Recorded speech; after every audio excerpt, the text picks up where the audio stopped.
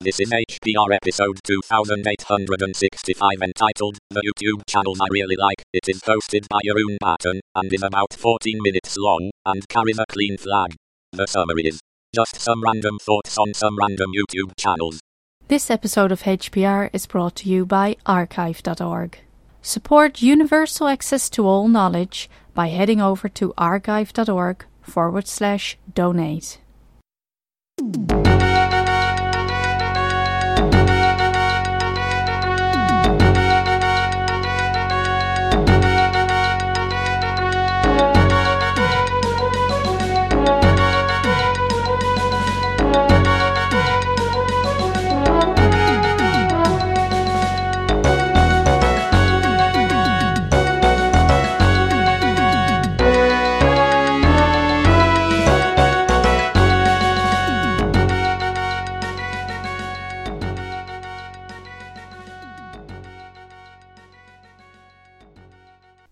Well, hi there, this is Jerome Batten again with another podcast. And this time I thought, let's talk about the YouTube channels that I really like. Just some random thoughts on some random YouTube channels. I mean, there are a lot of YouTube videos, lots of YouTube channels, and of course a lot of viewers. So what makes me any special? Well, nothing. So there's that. But nevertheless, let's just proceed and see where this is leading us.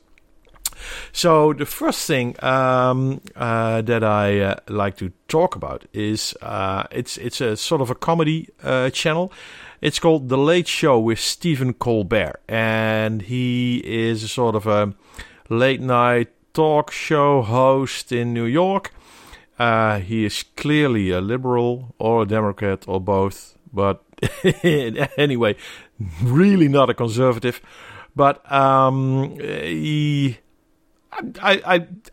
find him funny. So lots of laughs, at least on my part. And whenever he publishes a show, it's one of the things that I try to do to end the day. End the day on a good note. He doesn't publish every day. That's a weird thing. So he publishes outtakes of his shows, so without commercials. Okay, that's great. I mean, I hate commercials. But if I then become interested and I thought, okay, let's buy a subscription to view the content, it's banned because I'm living in in Europe and not in the US. So, anyway, that's their loss, right? I'm not going to talk politics because I don't think this is the place for that. It's just, I like the show. By the way, all the shows and channels I mentioned are in the show notes with the URLs. So if you got interested, just hop over to the show notes, click on one of the URLs, and enjoy. So the next the next channel I like to talk about is the one called Curious Mark. And Curious Mark is a techie guy, and he likes to work on restoring old stuff. Now, that by itself is great. I mean, he has a whole story of rejuvenating a teletype Model 15 and Model 20 that's back from 1915 to 1935. That day and age. So long time ago. And this is rather special at the moment because this year it's 50 years ago that the world put the man on the moon with the Apollo space program. Now, Curious Mark has somehow gotten his hand on an original Apollo AGC, and the AGC is the Apollo Guidance Computer.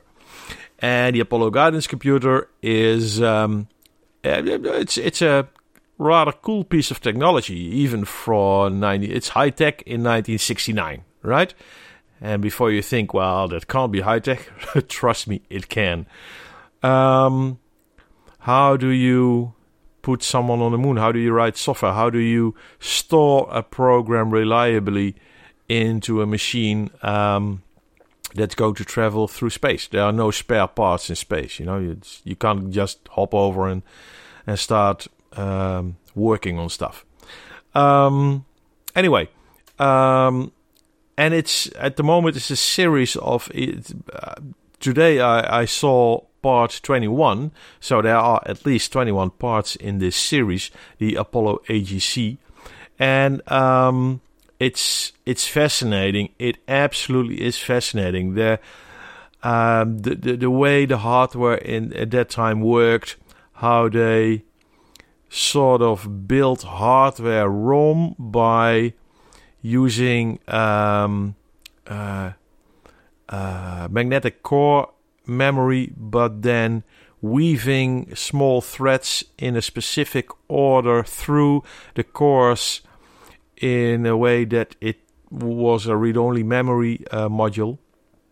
One of the parts, they simulate flying to the moon, guided by the AGC, and at some point they want to start to land on the moon, and for that you need the input of accelerometer, so that the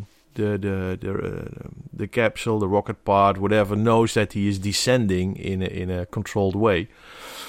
And well, they haven't got that hooked up yet, so that's where this exercise stops. But the way this works and the way you use verb and nouns to select a program and parameters into a system, and you only have 7 segment displays to see the output. It's amazing. It really is. Anyway, so that's a really nice thing to see, and fascinating. That's all I can say. Well, and then there is the other channel. It's completely unrelated, except for one video that sort of overlaps Curious Mark's Apollo AGC series, and that's the Moshix channel. Now, the Moshix channel, for those who have heard all my podcasts, because my first one was about running your mainframe on Linux for fun and profit, and I already discussed the Moshix video channel there, because he puts online a lot of videos describing how old mainframes work, and in much detail and very easy to follow. But now his recent video is where he shows how you can find the original source code of the Apollo guidance computer, because the software for the Apollo guidance computer is open source. It is on GitHub, and there's even a compiler that runs on Intel hardware that can compile the old stuff to the original bytecode. And there is an emulator that runs that bytecode. So, and it's all in one project. I'll put the link in the show notes. To the link to the Git repository. Anyway, so Moshix describes how you clone this Git repository and compile the software, and then run it. And it's always. That's one of the other things. I'm subscribed to his channel, all 3 so far, and it's fun, and it's something else, than the standard. Oh, this is Linux stuff, and oh, this is Windows, or this is, I don't know. Anyway, mainframe is not really mainline anymore, except for some small parts of the universe. But nevertheless, it's fun to listen to. And the last one I would like to discuss is, let's put it this way: he's a hacker, And this project is certainly one that you would call worthy of the term hacking. But what did this guy do? Well, he bought a missile base in the US. One that was scrapped when there was this sort of... I don't know what the English term for it is, but at some point in the 80s or the 90s, Russia and the US decided that they would cut down on all the nukes they had. And they all had, both sides had to demolish parts of their of their defense nuclear infrastructure to show the other side that they were serious with it. And so this guy bought a piece of land from the government, from knowing that piece of land beneath all the grass would contain a complete missile base, of course, without a rocket. And he starts to dig. He starts to locate where the probable entrance is. He starts to dig. There used to be a sort of an elevator shaft that was completely filled with debris from the demolition of the topside building. There was a small topside building going to the elevator. So he excavates that. Then there is a really big blast door weighing tons anyway. And he gets in and he films a lot of the whole adventure, and at the end of this all, it's I believe it's going to be his man cave or for to sit and relax with drinking buddies. I don't know, but the whole journey from having just a piece of land and somewhere beneath that is a nuclear facility, defense facility, is pretty amazing. And the fun thing is, that channel, the name of that channel is Death Wears Bunny Slippers. Yeah, it's Death Wears Bunny Slippers. Now, why would it be called Death Wears Bunny Slippers? It seems pretty unrelated. Bunny slippers, death. What has that to do? Well, death has clearly, of course, with the nuclear rocket, but bunny slippers? Really? Well, if you think about it, those facilities were manned 24/7 for years. So you went to your work for, I don't know, an 8 or 12-hour shift. I don't know how much. Maybe 24-hour shift could also be. But if it's a 24-hour shift, at some point you're going to sleep.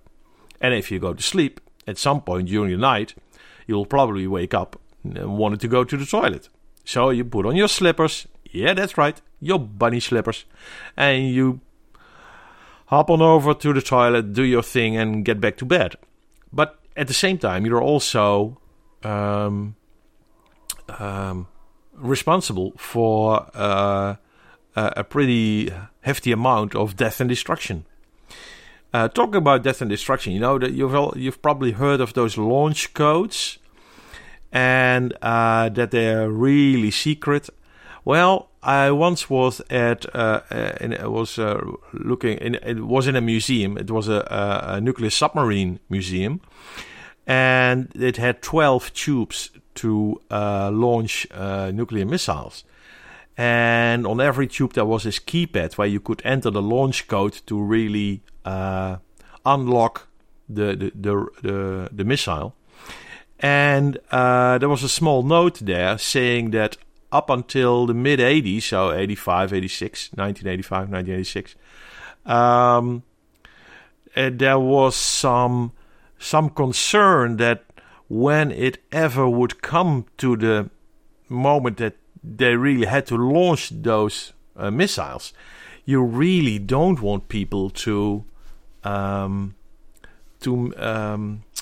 be unable to enter any launch code.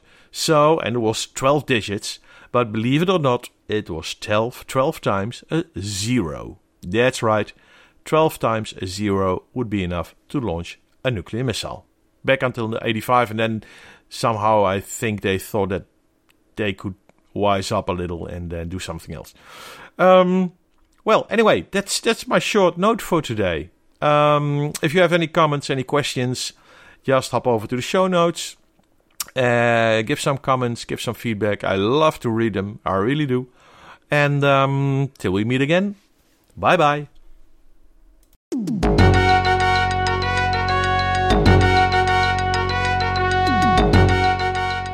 You've been listening to Hacker Public Radio at hackerpublicradio.org. We are a community podcast network that releases shows every weekday, Monday through Friday. Today's show, like all our shows, was contributed by an HPR listener like yourself. If you ever thought of recording a podcast, then click on our contribute link to find out how easy it really is. Hacker Public Radio was founded by the Digital Dog Pound and the Infonomicon Computer Club and is part of the binary revolution at binrev.com. If you have comments on today's show, please email the host directly, leave a comment on the website, or record a follow-up episode yourself. Unless otherwise stated, today's show is released under a Creative Commons Attribution Share Alike 3.0 license.